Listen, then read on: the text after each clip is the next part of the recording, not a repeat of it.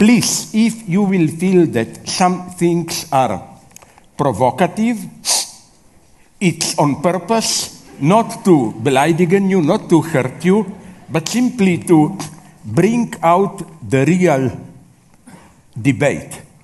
Because I think that on both sides, the so-called wokeness, liberal side, and so-called new fundamentalist, rightists, debate is less and less possible. So let me begin. I was so glad to learn that the general title of this event is Unholy Alliances, because this already provides the answer to my title, Only a Catastrophe or What Can Save Us. Why? Because we live in a time of unholy alliances. I will try, and then we go on a free dialogue. I will try to ground this in, even if it will sound sometimes funny, it's very sad and serious.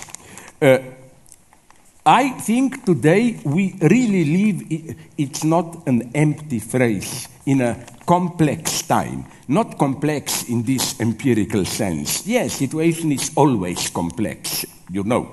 So, for example, to make a jump towards actual situation, I am basically, of course, in this war, pro-Ukrainian, and I hate when some of my friends tell me, but you know, Ukrainians are not so good, the situation is very complex. Where? The situation is always complex. World War II.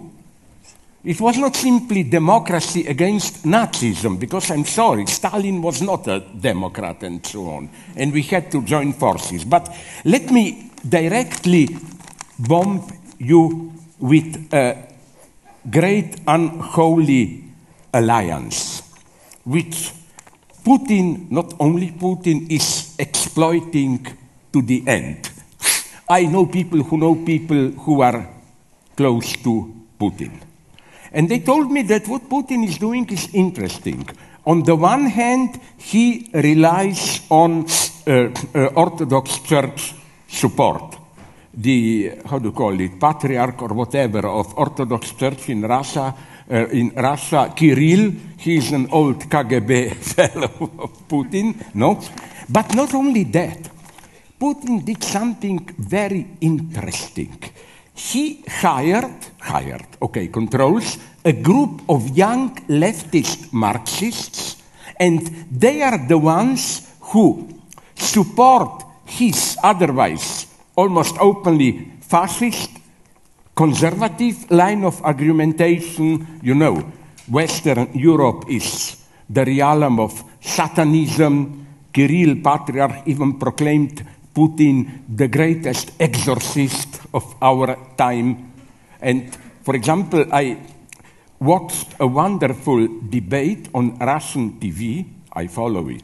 You learn a lot there.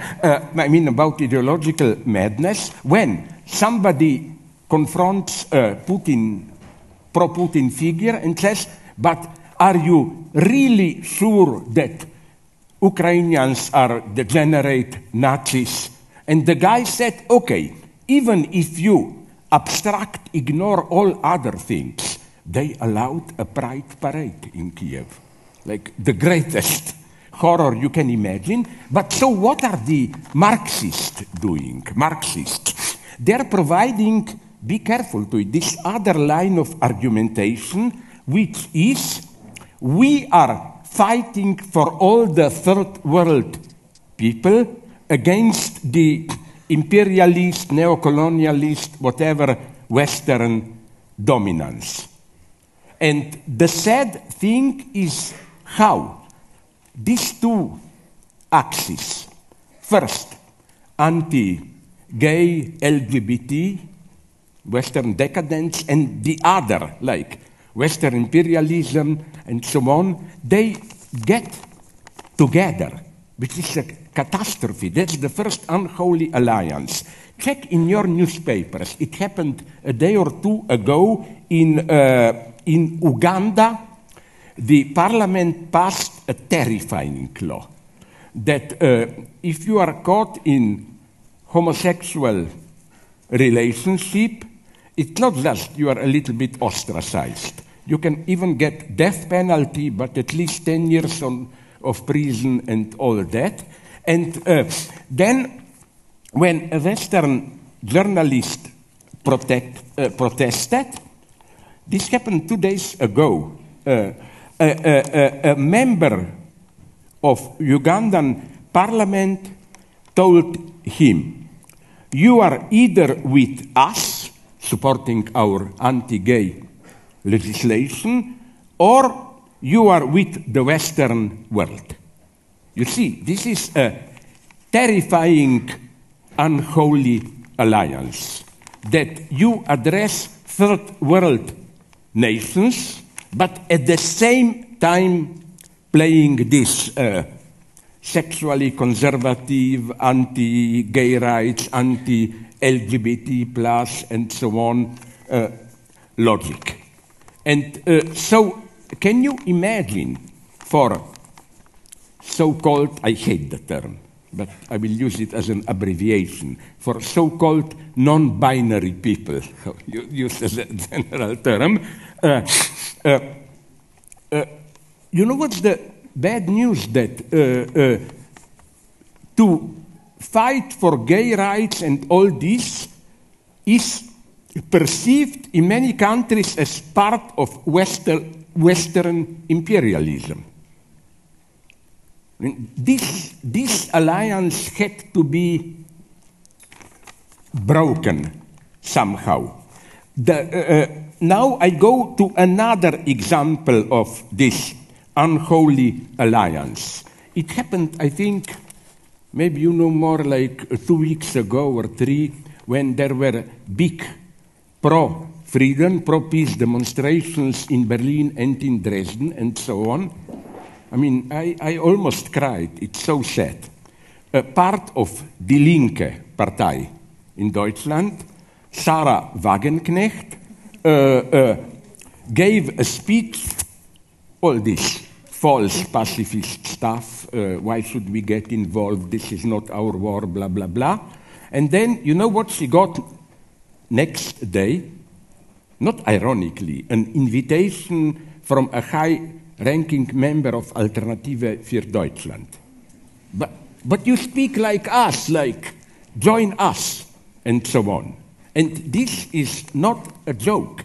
This is now happening in my own country, in Slovenia, in England, in United States, and so on, that the pro-Russian attitude is adopted by extreme left and extreme right. Why? Well, maybe you know this joke, but what came to my mind is this. I even wrote a book with this in the title, wonderful, simple, but nonetheless, joke by Freud from his book on wits, on jokes, where he quotes this joke where you give too many arguments for a thing, but they are mutually exclusive. Like the book I wrote against the Iraq War, American attack on Iraq, has the title "The Broken Iraqi this cup" or whatever. No, like I borrow from you a cup or eine Vase, and I return it to you broken, and you, of course, accuse me. And my answer is A, I never borrowed a vase from you. B, I returned it to you full, and C, it was already broken when you gave it to me.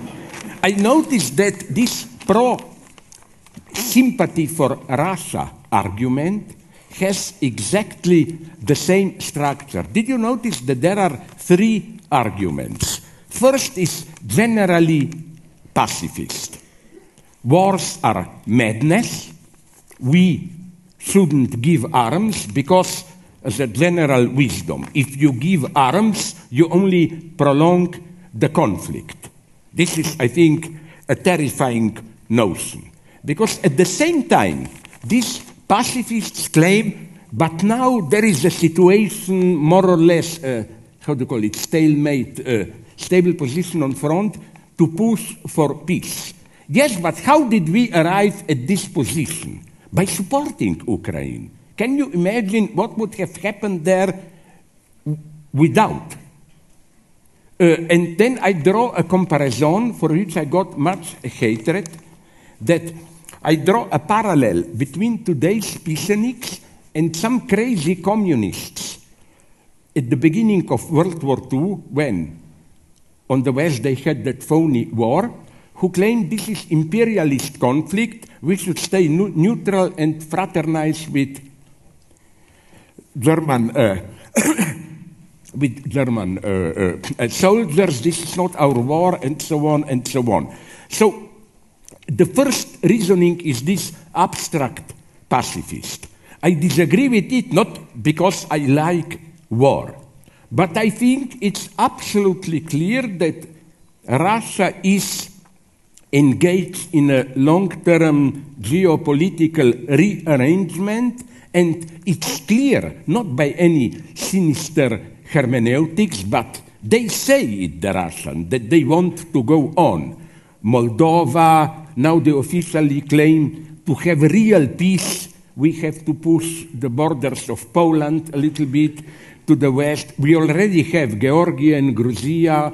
We already had Crimea and so on. So I think that's the paradox I accept, that yes, we shouldn't aim at destroying Russia. That's unacceptable. But Habermas, Jürgen, who we don't like each other personally, but he put it very nicely almost a year ago, where he says we shouldn't speak the language of destroy Russia, but simply negatively. Ukraine must not perish. It's in our interest, especially, again, in view of this more and more crazy, directly male chauvinist ideological foundation, which is Western Europe is the reign of Satan, unholy orgies, and all that stuff. This here again, there is unfortunately a moment of truth that the West is still engaged many times in some kind of neo-colonial or post-colonial exploitation. But my answer to this is double. First, do you think that China is any better? I don't know what our media report, but do you know that when Chinese buy some resources, some mines in, I think it was Zambia, Africa, when they bought them, there was a local rebellion because the local workers there wanted a monthly salary of $200. It was too much. Chinese brought their own staff people who were ready to work for a little bit over $100 per month and so on. So neocolonialism is expanding, but it's everywhere. Second thing that makes this alliance between left and Putin unholy is, I don't know what's the logic. Yes, another thing, sorry. The first argument, we want peace at any price, and usually in my country, in Slovenia, and then the politicians who follow this line add something very cynical. They say every war has to end up with negotiations and compromise. And my answer to them is, really? Then we were taught wrong. You remember in 1945 there were negotiations and pact with Hitler? No, it wasn't. There was a clear defeat. So again, this general pacifist stance has to be rejected on behalf of real peace itself. Remember one thing that I repeat all the time. Peace is always in the interest of the occupier. I believe, I'm not anti-Semitic, I'm totally pro-Jewish. But on the West Bank, Israel is colonizing it. And when Israel says we want peace there, I believe them, because peace means they can occupy it in peace. You know? Of course. Even Germans, when they occupied France in 1939, were they sincerely for peace? Of course they were, because peace means we can occupy it. That's why General de Gaulle, you know what was his great statement, which founded resistance? No, the war is not over. France did not capitulate. So I reject this general line. Then the second line of defense is what I already mentioned. The situation is complex. Nobody is clear there. I know. I will not bore you now with it, but I can give you some, once I enumerated them, some 15 to 20 points of mistakes, stupidities committed by Ukrainians. But sorry, this is like condemning, and we should. For example, the Allied attack in March 45, I think, on Dresden, which was totally unnecessary militarily, or, for example, the Allied bombing of Hamburg with those terrible storms. Why? Because, as parents of my friends in Hamburg told me, you know what they did, the Allies? They were obsessed with the idea that it's more important to break the morale of the working class than to destroy industry, so they focused their bombings on working class suburbs, and they left all the great villas and so on and so on. But nonetheless, this doesn't change the fact who was right. So often, complexity is an excuse. And the third argument is a vulgar, pragmatic one. It's not our war. Why should we, because of two crazy nations fighting on the edge of Europe, why should we pay more for electricity and so on and so on? I find, again, this logic terrifying. It's true what my friends are saying, some pro-Russians, that the conflict in Ukraine is a conflict between two visions of the world. But their interpretation is it's Western imperialist vision and authentic multicultural vision of coexistence and so on, of different modes. I don't like the coexistence that Putin stands for. You know where you get a model of this coexistence? You remember when Taliban took over? They immediately made peace with China. The deal was what? You, Chinese, allow us in Afghanistan to do what we want, to treat women the way we do, but we will not mess with what you are doing with Uyghur Muslims in your country. It tells a lot if you look at who are Russia's direct allies today. Iran, North Korea, and so on, Afghanistan even. It tells you a lot about how, and this is a horrible thing to accept, but yes, world imperialism and so on, but my God, can't we accept that in spite of all the horrors of Western imperialism, what Putin stands for is nonetheless worse.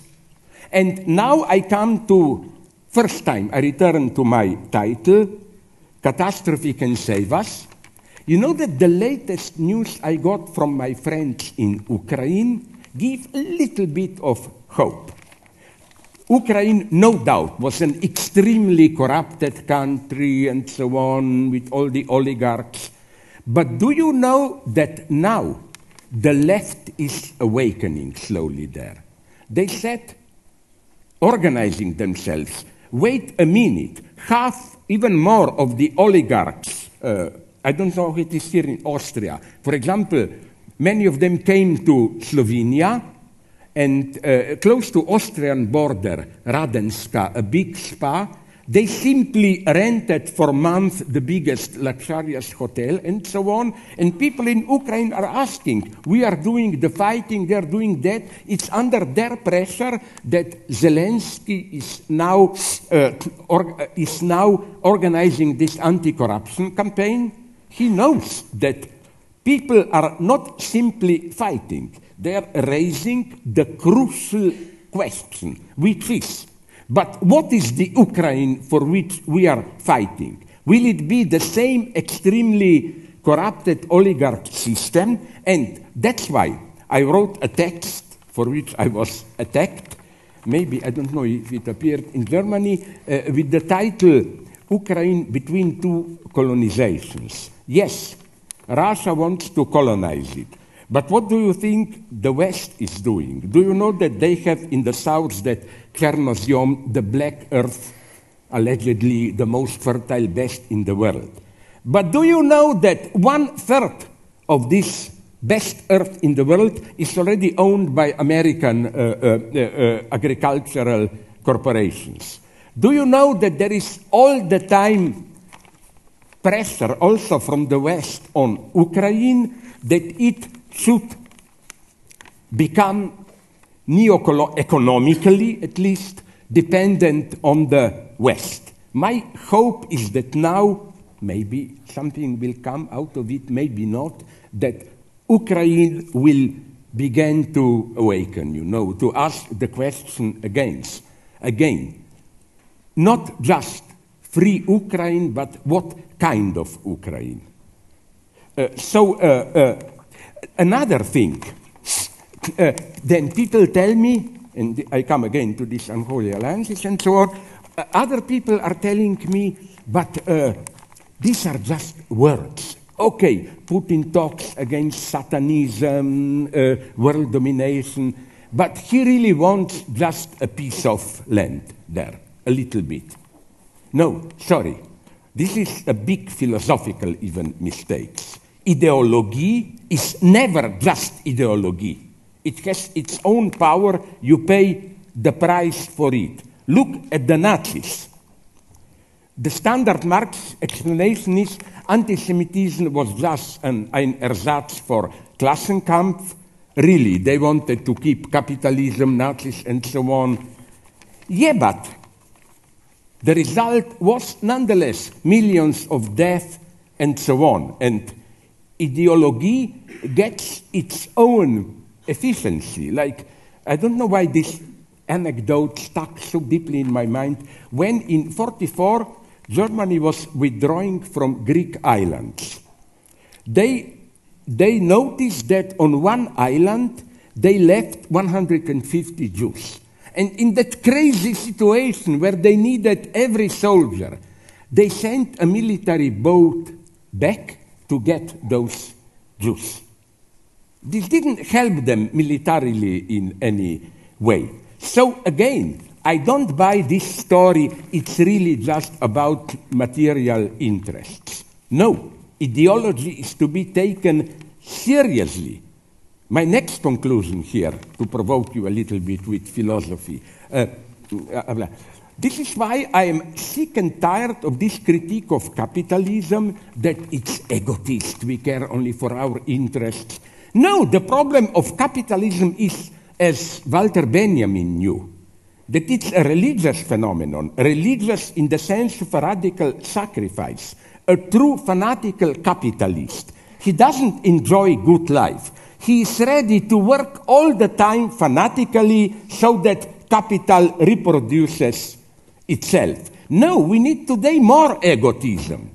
We need to ask not what about the fate of living on earth, but my God, how will I and my children live in 20, 30 years from now if we go on with this destruction of nature? No, we should appeal to good egotism against this false capitalist, false capitalist ethics. Now, the next point. Now things get, this was nothing as a provocation, more difficult.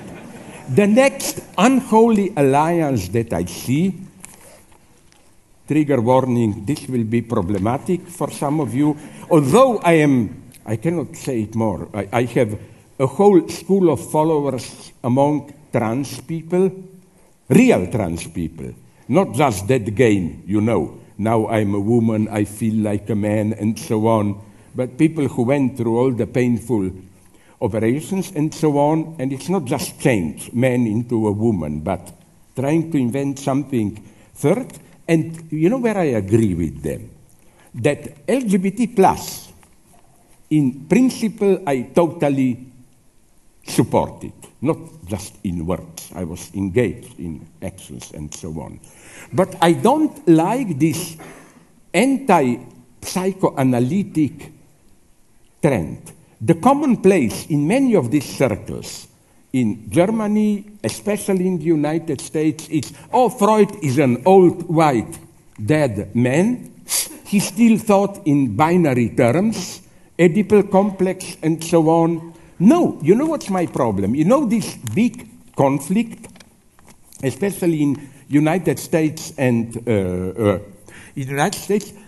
between, let's call it, biological determinists and LGBT feminists. I simplify to the utmost. Biological determinists claim that sexism, even if sex is confused, you don't know what you are, but basically it's predetermined with your genetic structure or education or whatever, and it's not a matter of free choice. On the opposite hand, you have non-binary, in a wrong way I claim, people who claim people should be allowed to freely choose. It's a matter of choice, how you feel. I claim there is an unholy alliance here because they both behave as if Freud didn't exist. For an authentic Freudian, of course, sex is, human sexuality is not directly a biological phenomenon. It's how some Grundlage, some foundation is mediated, caught in a totally different logic, and it can even be, I have a friend, it even can be demonstrated with experiments. I have a friend who studies sexuality in apes, well-developed apes, gorillas, orangutan, and men, and discovered that apes are much more rational. Sorry for my tasteless way of saying. Let's say you are a beautiful ape, woman. Actually, I am an orangutan also. I would like to have sex with you, but I see no way, so okay, fuck off, I turn attention elsewhere. It's only with humans that you get this type of fixed attachment that the more you are inaccessible to me, the more I'm obsessed. Drawn towards me. Sorry? The more you're drawn towards me. So the whole logic changes. Second point of Freud, crucial, and some true LGBT people are well aware of it. You know, sex is not in this vulgar sense a matter of free choice. I feel like that. No. The big revolution of Freud is that, one has to read him properly, that this patriarchal symbolic order, male position, patriarchal, feminine, it's not natural. It's a long and painful process because we have something, we humans, unique. What Freud characterized as childhood, infantile sexuality. It's something very strange. Animals, as far as we know, don't have it. Because of the delayed puberty, we have it. This idea that you get caught in crazy fantasies, how are children born, and these fantasies can be very beautiful. Let me tell, intimate confession, I clearly remember them, 2 of fantasies from my own youth. When I vaguely knew that sex has to do something with health, with childbirth. With reproduction, yeah. Yeah, with reproduction, with copulation, but I didn't know exactly how. So one of my infantile theories was, and women liked it very much later, that sex is long, hard work. You have to F again and again, like you tear to your lover now again, orangutan and his wife. I tell you, let's have sex today. Today we will work on the hands. Tomorrow again on the legs. You have to do it. I like this fantasy. Until the whole thing Until the whole body is, yes. And then we may check if we like the hands, and if we don't like the hands, we do it again. The second one I hear this story that storks, how do you call them, the stupid birds, are bringing babies. And my dream was this one, that it's better if you want a nice child, or a child, to do it with open windows. Because storks are observing you. And if you make love in a nice way, you get a child, you know. Now, this is not just a joke, because the big Freudian theory is not. Then once we become mature, we know how it is. No. All the time, to the end, human sexuality is accompanied by fantasies. Freud's big question is not this vulgar psychoanalytic, whatever you are doing, you are always thinking about F, you know. It's on the contrary. But what are you thinking when you are doing F? And here, you Austrians published a wonderful book by my friend. You know, they discovered Wittgenstein's Geheime Tagebücher from World War I. And he's brutally open. He describes what he's thinking about when he was masturbating. You know what he was? Not gay sex, but discussing with colleagues philosophical questions and so on. That's the spirit. So what I want to say, no, but you see what I'm saying. Freud makes it aware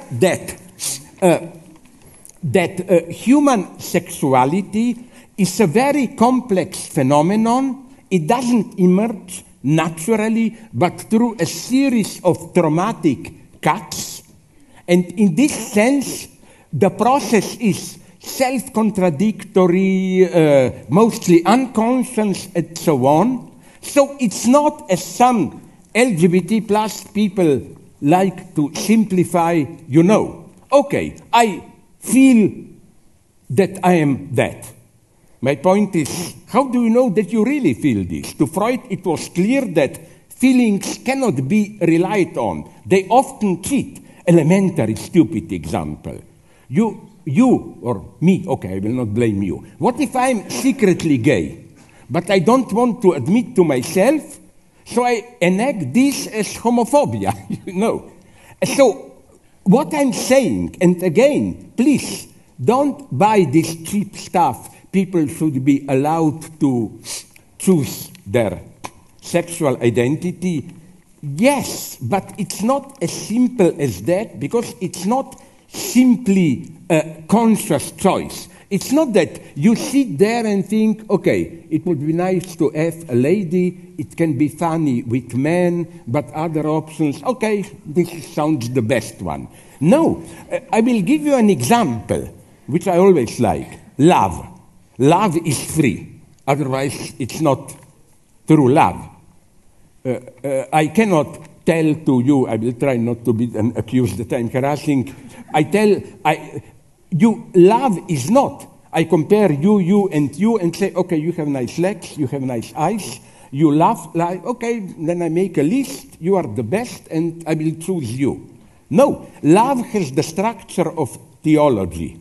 Whereas Kierkegaard, my favorite guy, said, to choose your religion, it's not that you compare different religions and then follow, like, I compare Buddhism, which is not even a religion, Muslim, Jews, I don't know whom, and I said, my God, Christianity has the best arguments. No, you get the arguments, you understand the arguments only once you believe.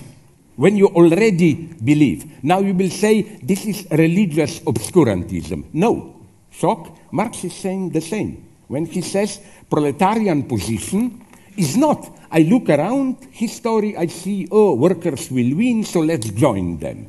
No, it's Marx's truth is a truth which appears only from a subjectively engaged position. So you see what's my point here?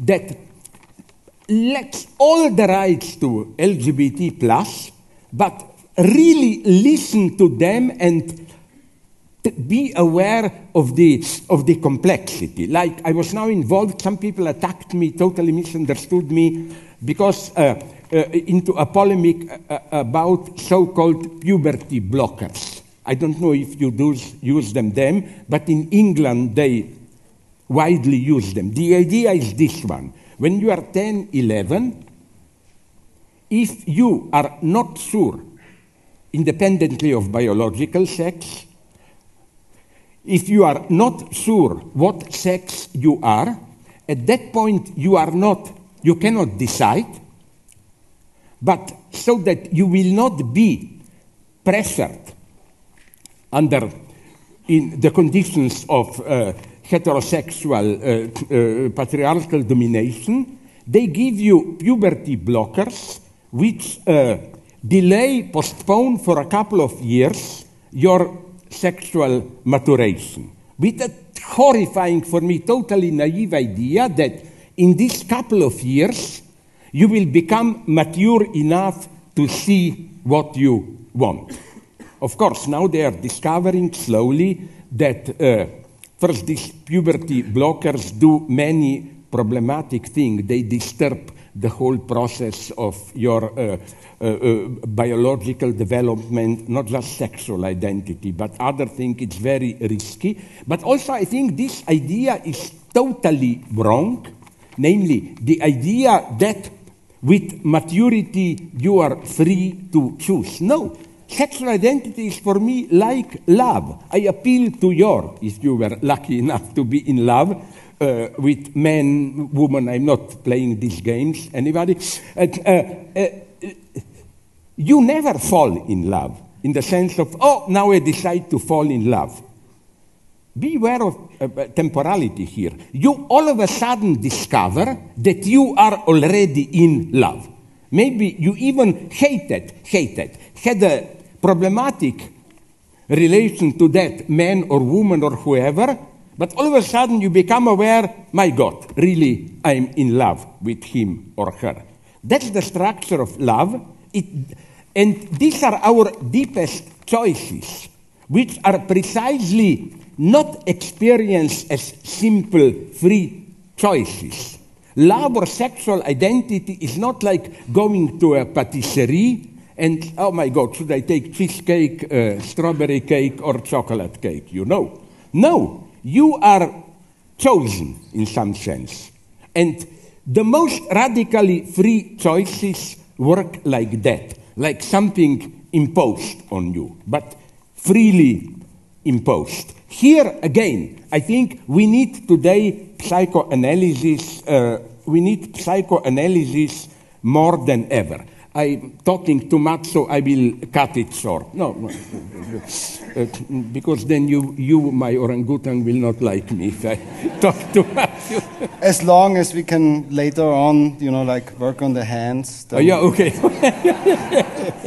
He is my type, I discovered that behind all his friendliness, deep in him, he can be very evil also. And I think this is the hope today. We were sitting here just like half an hour ago, and I said, we have a lot of things in common, and we will come to that. You know what I mean by this? And now you are gradually coming out of yourself and telling me that I'm telling you what you're telling me, which is a very good thing. No, because, once they asked me, what makes a full, if we can talk about this in today's confused time, a full normal human being? I said three things. First, here my metaphysical, dedication to some serious cause, socialism, whatever, freedom, ready to work really for it. Point two, some kind of good pragmatism. There are people who are principled but enjoy being principled losers. Many leftists today, they wait for the big revolution. But whenever something happens, Syriza, they say, no, that's not yet it, you know. No, let the others do it. Let the others do it. Yeah. And that's the whole history of the left here, how the European left, after 68, is just looking. At some point it was Cuba, Vietnam, Venezuela, now we are... No, the revolution takes place elsewhere. We want here to enjoy our academic or what job and see the revolution there, you know. Like what I wanted to say is that, let me go on. Okay, I will just cover of these unholy alliances and catastrophe can save us. Okay, another example of catastrophe can save us.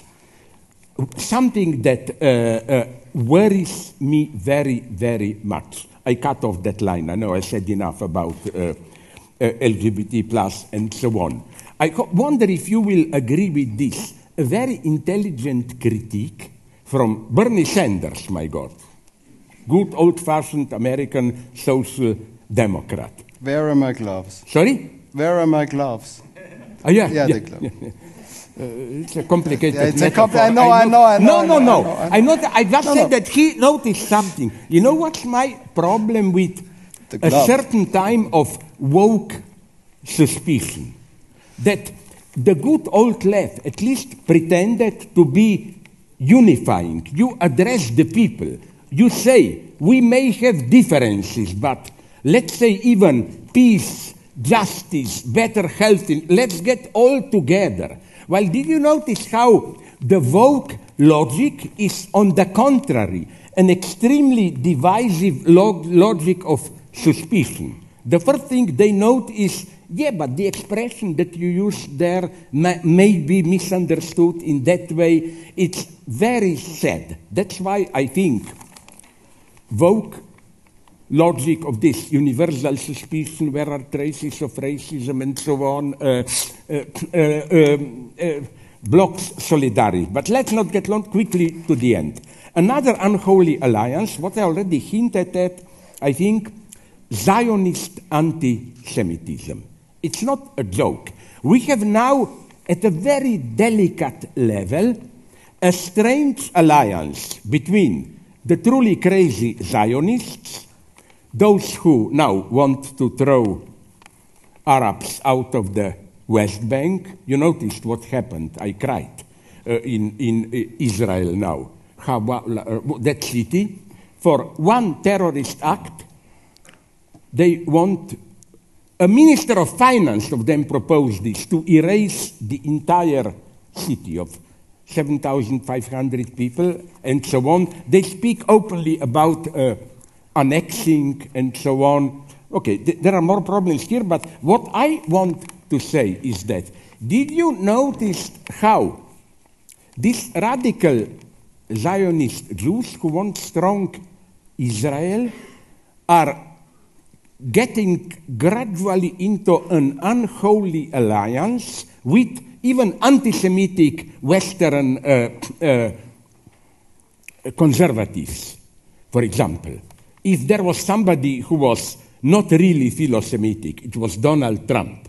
He was supported by a series of extreme right, openly anti-Semitic organizations, but he supported Israel. Now you will say, what's my point? Now comes a bad surprise. Not now looking to my books, I have a quote. You know who is at the origin of this? Reinhard Heydrich. He, the one of Wannsee Conference or what, in 36 or 7, he wrote a letter where he said, Jews are an ingenious, active people. We would like to collaborate, trade with them. We just don't want them here. We should help them to move to Palestine and so on. And that's why when Bibi Netanyahu, some 6-7 years ago, called French Jews come to Israel, the right-wing, really anti-Semitic circles celebrated it. Yeah, you see, go there, go just out of France, you know. So what makes me here so sad is again this weird alliance. Then people tell me, but Jews suffered so much during the Holocaust. I told them, no, this is an obscenity, what you are saying.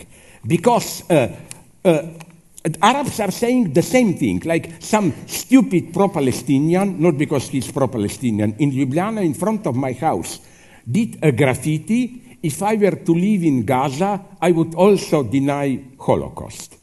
Like when you suffer, No, this is totally wrong. You know what is for me? I hope we'll agree. The only serious ethical position. The struggle against anti-Semitism, unconditionally, and the struggle for Palestinians, not the terrorists, on the West Bank, should be parts of the same struggle. Point. That's it.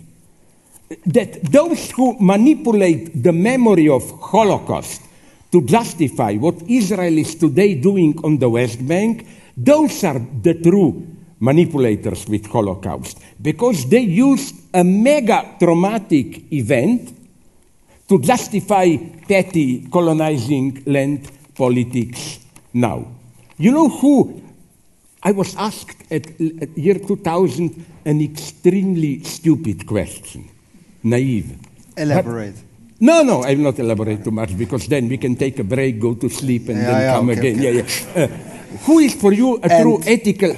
Oh my God, fuck it. Okay. A true ethical hero of 20th century? I said Marek Edelman. This was, remember the name, a Polish Jew, absolute hero. He was Bundist there in Poland before World War II, fighting for workers' rights, leftist. He was among the coordinators of the Warsaw Ghetto Rebellion. He somehow survived it. He then organized that Warsaw Uprising. After the war, he remained there in Poland, although communists wanted to throw him out, with a beautiful argumentation. He said, I see Auschwitz stones there, and I think I don't have anything to say that out of respect for the victims, somebody has to be here to look at those stones. And then, shock. In 1967-8, one of the last things he did is he wrote a message to my Palestinian brothers. He told them, as a Jew who went through all of it, I advise you, resist. Not with terror, but resist. You have the right. This is true ethics. No, so that we don't go on, just to conclude, I find the same problem with ecology. You know, that's my philosophical training. You know how often I'm totally, again, pro-ecology. But again, it's complex. One ideology I hate is this deep ecology, which is secretly too anthropocentric. You know, when ecologists talk about, say, saving environment, if you read it closely, what they mean is let's maintain environment such that we can live in it, which means focus on that. It's an arrogant vision that nature in itself is somehow more harmonious, but we, egotist, exploiting people, threw it out of balance. No, the first statement of true ecologism is, sorry for this vulgar statement, you may have heard it, is, if nature is our mother, it's a dirty bitch, this mother. A proof. What is our main source of energy today? Oil, coal. Can you even imagine what ecological catastrophes had to happen on Earth before humans emerged that we have all these sources of energy? No, nature already in itself is not some kind of a harmonious cycle. It's destroying itself. So it's not just that we humans screwed it up. Then there are ecology is for me ambiguous. Again, I'm absolutely for it, for all the measures and so on, radical measures, but don't fall into simple ideology. What do I mean by this? Often, my friend Alain Badiou, the French guy, developed this nicely. How today we have a problem of the so-called death of God. There is no authority which is untouchable for us, that if that authority says this, we should go. We relativize everything. And I think often ecology flirts with this kind of unconditionality in the sense that, but we have nature which puts limits to us. No, I don't buy this. I think, again, keep the complexity. What is a real problem today is that it's not only nature that is disappearing, but also we humans as humans. I've written a book about it. Maybe some of you know it, Hegel in A Wired Brain. Well, I tried to pull that. Well, I'm not so much afraid of all this fake stuff, although wonderful things are happening them. Now I will conclude. You know that, for example, did you hear about this face swap hardcore porn? It's done very simply. You take a hardcore shot, and then you just need a couple of photographs of a woman, and you put it in, and then the computer does all the job, and then you have that woman doing all the jazz. You can make a hardcore porn with every person that you have enough photos of. A proof, I apologize, I'm open here to you for the tastelessness. I saw one with the German Green Foreign Minister, Annalena Baerbock. Fucking like crazy, screaming, it's face swap. Then you can accompany this with, we have now such perfect voice imitations, no, that you can completely do it. So maybe, to conclude, we are coming close to something that I almost find attractive. I will conclude with an old joke of mine, which some of you maybe know. The Guardian journal asked me some 10 years ago, is romance still alive today? My answer was difficult, but maybe. What would be today a really nice romantic sex encounter? Man has his, they call it, it's so vulgar, stamina training unit. In German, you call it even more vagina rohr, you call it. A plastic one, it's wonderful. You can regulate the density, how it shakes, you put your penis in. Then, of course, women have this dildo, whatever, plastic penis. Both work on electricity. So let's say you're a woman, I am a man, this time we are not apes, and we want to have sex. Wouldn't you like to do it this way? You come, if you're a woman, with your dildo, I come with my vagina rohr, we sit down, we plug them both in, we put dildo in vagina rohr, the machines are buzzing, they're doing it for us. And we are talking about philosophy, like Wittgenstein. And the good thing is, we can both use the vagina rohr, actually. No. Oh, we can. I want to have sex with you if you are a woman. So, okay. So I want the machine, but I don't want the effort. I get it. Wouldn't this be a wonderful thing today that we do the same thing? We take a really hot couple in a hardcore and just exchange faces and then observe this on screen and have a nice drink and talk and so on and so on. Maybe this is the future of our sexuality. Maybe Thank you very much. I finished. Yeah.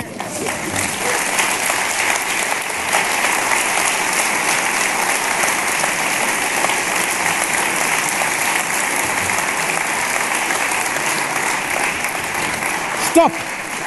You see that? There must be discipline. Before I hand you the microphone, I'd like to follow that thought a little bit with the. It doesn't matter if you see me as an ape or a woman or whatever. I'm not an ape, I'm a pig. Yeah.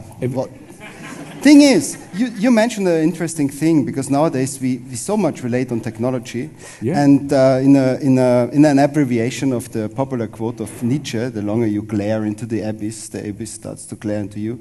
Isn't it like the longer we look into the internet looks into us as well? So do you think that we are already beyond that point where we started to, speaking about catastrophes, that's us educating the machinery, the web, everything like that? Or do you think we are already past the point where the machinery started to educate us? And this is like opening up a whole new field of catastrophes going to happen? This is a very good question, because, for a simple dogmatic reason, because it sounds very Lacanian. Jacques Lacan developed in detail this idea, which is, I think, very profound, that in order to really look at a thing, in some sense, the thing has to look back at you. And you experience this as the so-called blind spot in the picture, the point when it's looking back at you. And I think it's a speculative thesis, but it can be argued that every sex act almost has, at least at some deep unconscious level, this idea of voyeurism. When I enjoy sex, I don't enjoy it directly. I imagine being observed by somebody, and so on and so on. And it's a very good question of yours.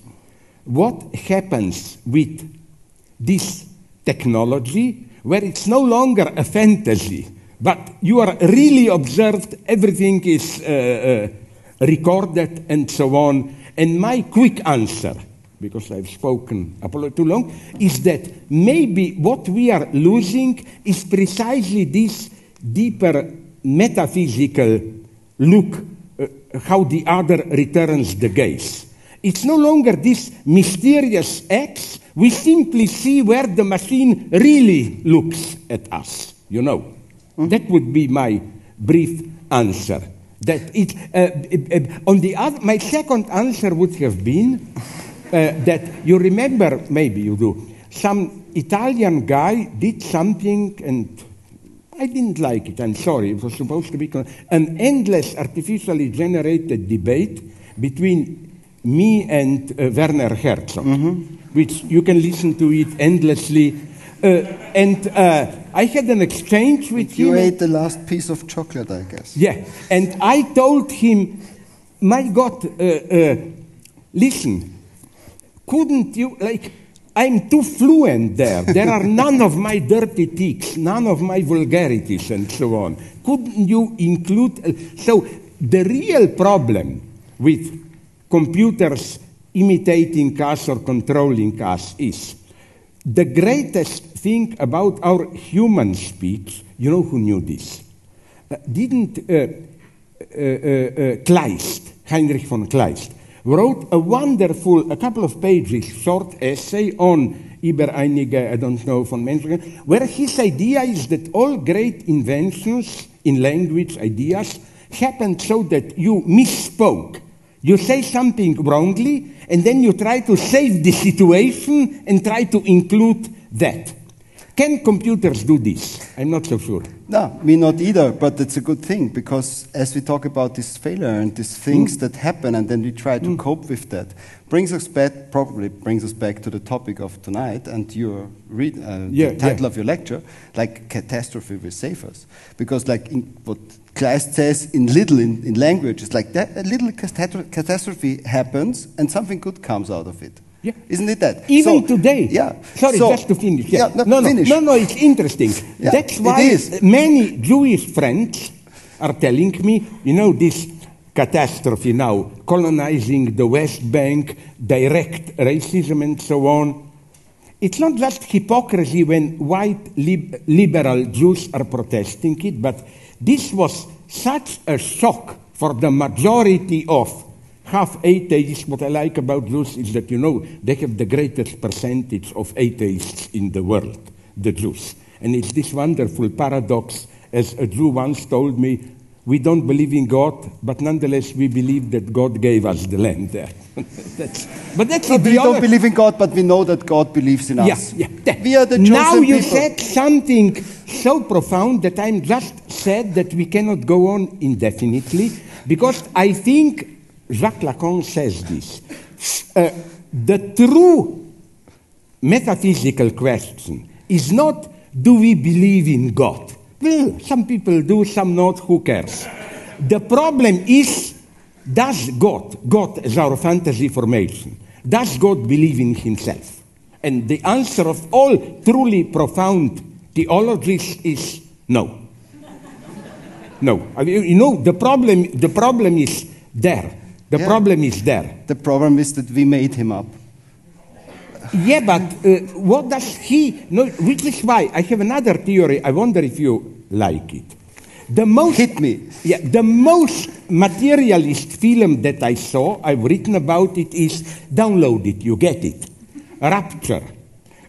25, 30 years old film with, when she was younger, Mimi Rogers. Mm-hmm. It's an incredible story. I will condense it as much as possible. An ordinary, short.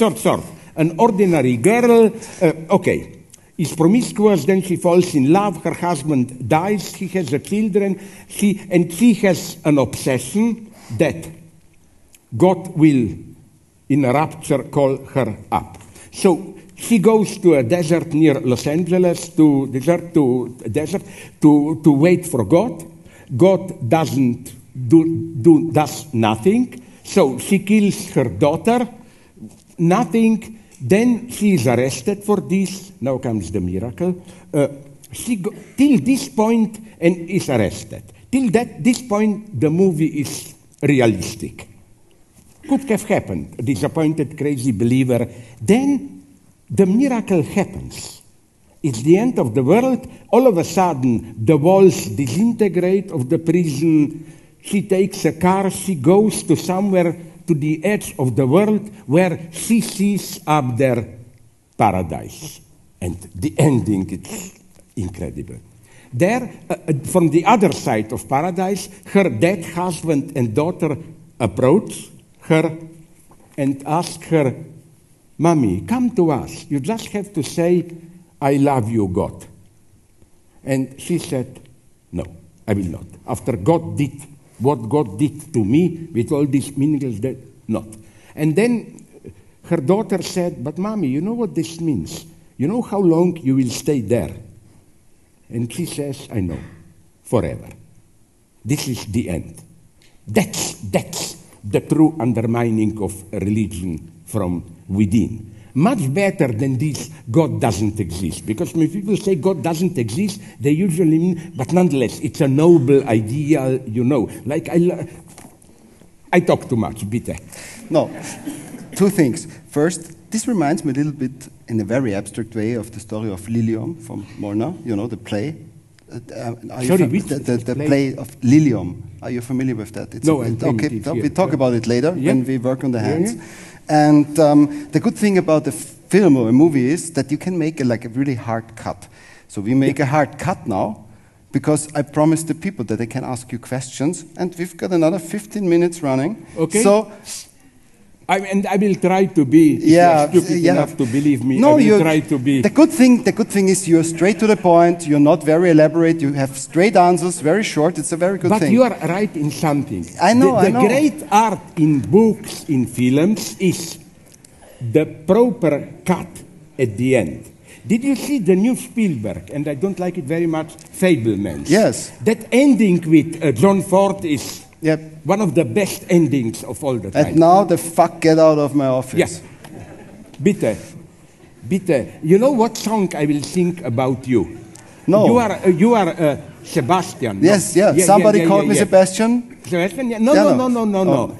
Do you know the old DDR from early 50s pro-Stalin song, Stalin Freund Genosse? Very That's my good. think about you, Sebastian Freundgenosse. And the song that I will sing for you from the DDR is Sag mir, wo du stehst. I know, but this was a pop song. Yeah, it no? was. Yeah, I know. Questions? Bitte. I already criticized him. I told him, as a true Stalinist, did you organize the questions? Yes, of course. And they are all censored. Come they on. are. Yes, of course. I hope so, yeah. The nomenclature is watching. Ja. Bitte. Sie können, wenn Sie wollen, auch auf Deutsch die Frage stellen. Ja, ich hoffe, das ist okay, sehr geehrter Herr Zizek. Ich hätte zwei kurze Fragen, und zwar zur ersten. Sie haben das ja näher ausgeführt, diese unheilige Allianz zwischen Wagenknecht, den Linken und der AfD etc. Aber wenn man sich die andere Seite anschaut, also ich würde jetzt mal sagen, viele Linksliberale, die sagen, es braucht Waffenlieferungen ohne Ende, die schon diskutieren über eine Flugverbotszone etc., steckt da nicht auch eine gewisse Ideologie dahinter, dass man den Krieg und den Tod und das Leid als etwas Virtuelles betrachtet? Man diskutiert darüber und denkt nicht über die Konsequenzen und auch nicht darüber, dass Russen genauso sterben wie Ukrainer, und ob da meiner Meinung nach nicht auch ein bisschen diese Struktur der fetischistischen Verleugnung dahinter steckt. Ich weiß, dass da ein Krieg herrscht, aber ich tue so, als ob es diesen ganzen Tod und so nicht geben würde. Und was Sie dazu sagen. Und meine zweite Frage wäre, wo sehen Sie die Rolle der Philosophie in den ganzen Krisen? Irgendwie habe ich das Gefühl, jetzt in der Pandemie hat man sehr viel, da gab es nicht viel Platz für Philosophie, eher wurde mit virologischen Grundbegriffen argumentiert und jetzt im Krieg auch sehr viel mit militärischen Begriffen.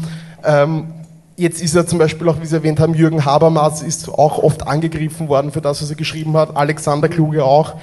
Wo ist da die Rolle der Philosophie im Sinne einer Intervention? Danke. Vielen Dank. Danke. Ich hoffe, dass ich die Frage richtig verstanden habe. The first question, yes, I totally agree. Again, as I already said, I can give you a whole list of crazy things that Ukrainians were and are doing, but nonetheless, I will tell you one thing. First, I don't buy this argument that it's really a proxy war between United States and Russia and that it's just to support our military industry. Tell this to an Ukrainian and he will explode. And justly, he will say, do you think that we are so stupid that we said to ourselves, we could have lived in peace, but wait a minute, why don't we sacrifice ourselves to support the Western military industry? For them, it's not a proxy war. They fight for their survival. Russia is openly saying, Ukrainian nation doesn't exist, and so on and so on. I know I didn't really, but what I like very much is this how you applied to this also, that logic. Did I understand you correctly? Ich weiß sehr wohl, aber. Because this, I think, is something absolutely crucial that's happening today.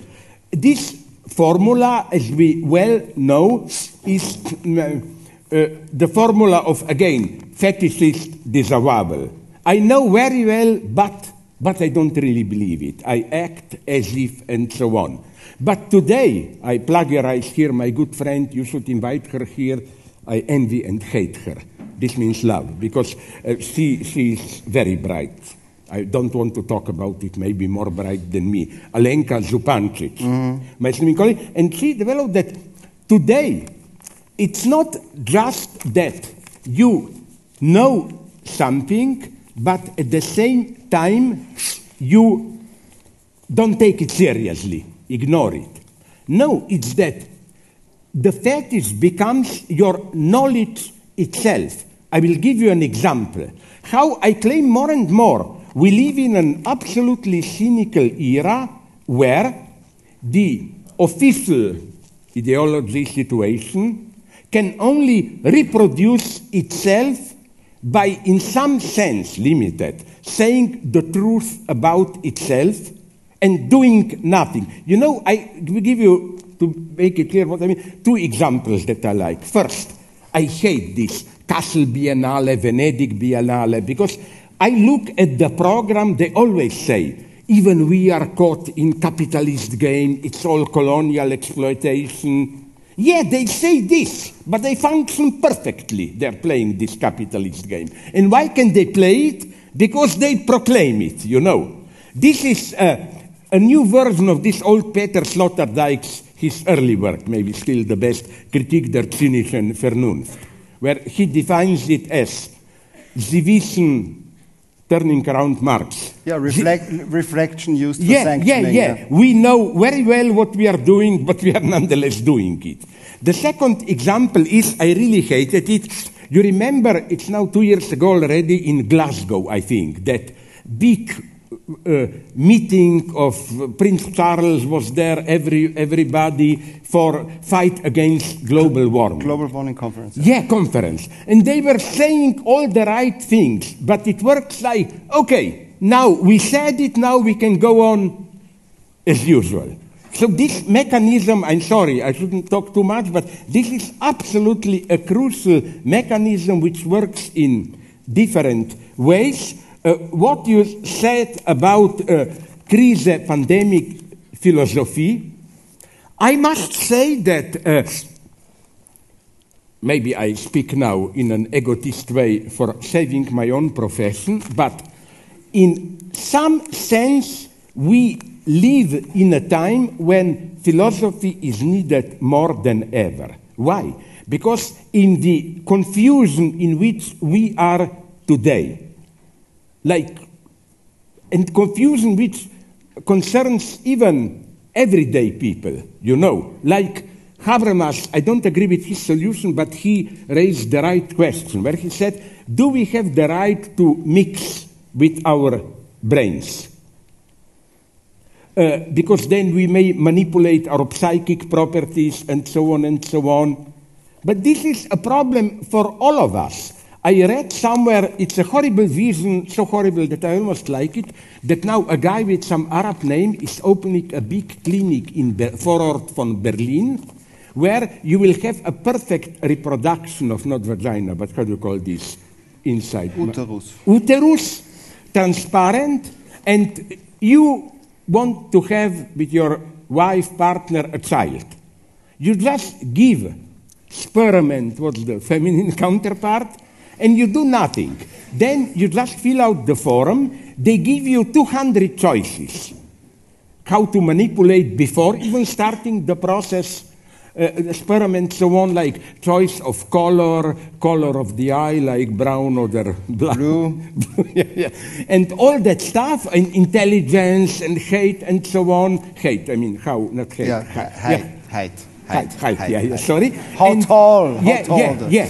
And then they produce the child, and their hope is that, so, you know, all these things, and basically already the abortion debate confronts us with some basic philosophical problems, like what are we as humans, when do we exist as humans? We live in a time of ethical confusion where even everyday decisions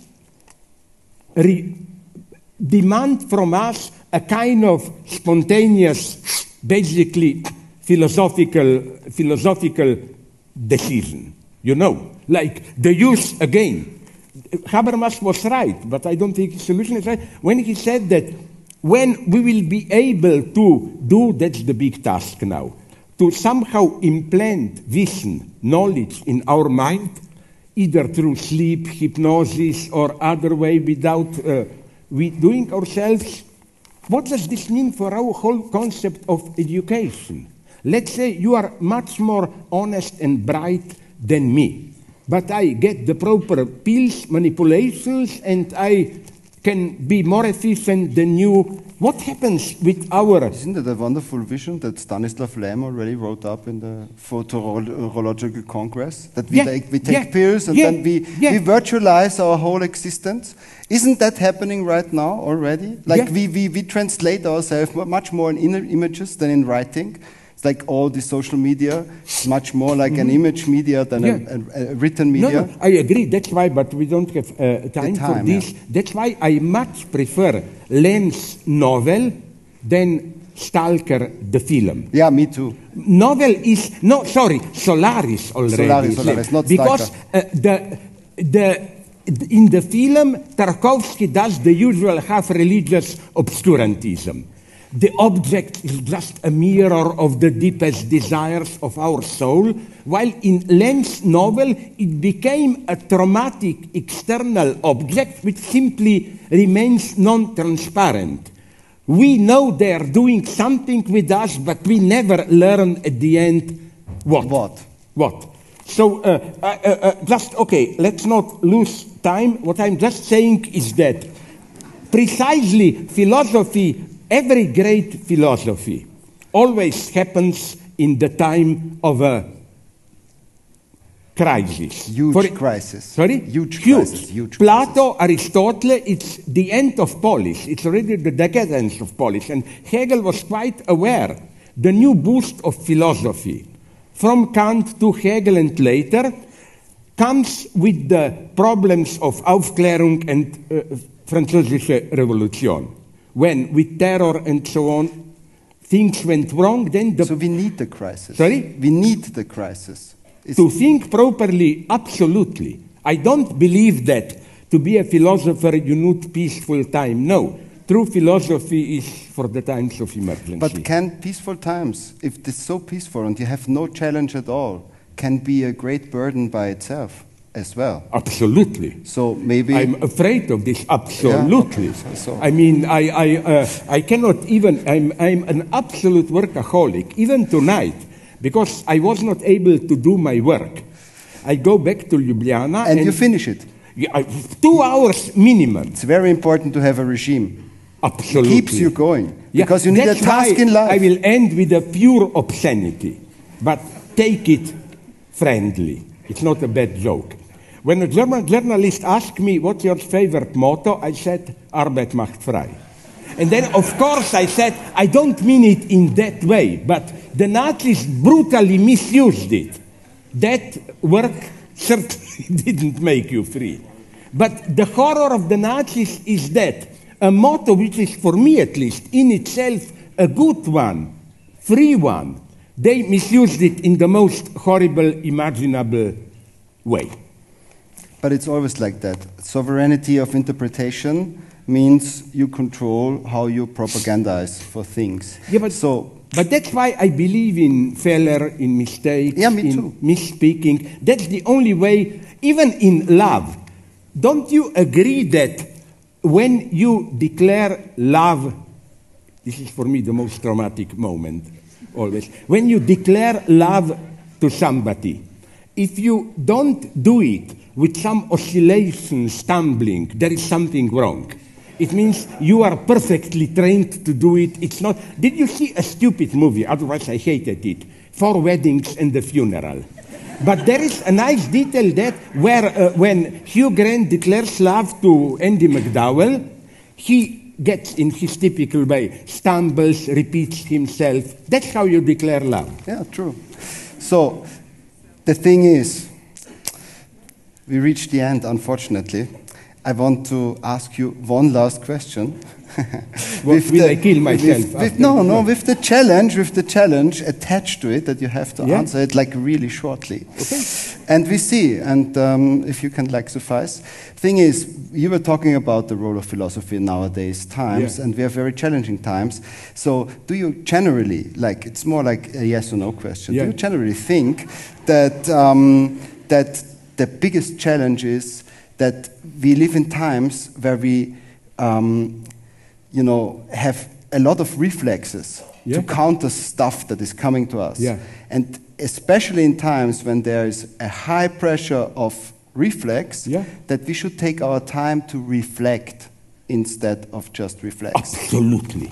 This is why, to annoy many of my leftist friends, maybe you know it. Maybe we need more time to take a step. This is my standard answer, like is Marxist Thesis 11. Philosophers have only interpreted the world, we have to change it.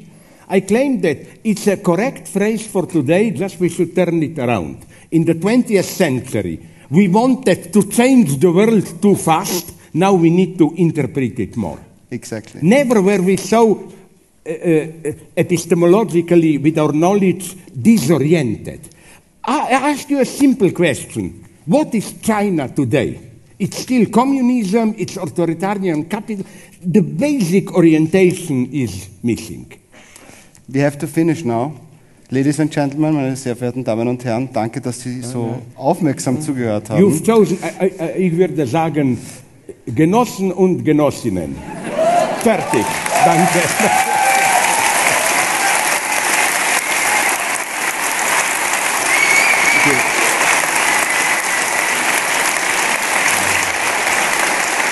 Thanks. It was a pleasure. Stop. Because with me, you always pay the price. Since you applauded, I will tell you a wonderful, dirty joke, which is short. Yeah. Which is... We have to work on the hands. Hands? You have to go and work on the hands. I don't know. Okay. No, but a dirty joke which is philosophically correct. A nasty wife sends her man in the evening, go out and bring me some cigarettes from the traffic across the street. The husband goes out, the traffic is closed, he goes to a nearby bar to buy the cigarettes, and there is a nice waitress there. They begin to flirt. They ended in her flat, screwing like crazy till 3 in the morning. Then he said, oh my God, I must go home. What will I tell to my wife? And he finds a solution. He says to the lady, do you have some of this if you do Berlin and how do you say, powder? Mm-hmm. Okay. Bowling, for bowling. Yeah. Okay. He puts this on and goes home. Be careful for the dialectic now. The wife asks him, where were you? Such a long time. And he says, he said, you know, I went out, the traffic was closed, I went to a bar, I flirted with a lady, we fucked like crazy. And you know what's the effect? The wife says, why are you so miserably lying to me? I see the powder, you went bowling with your friends. That's the political art, to tell the truth in a way that will confuse the enemy. That should be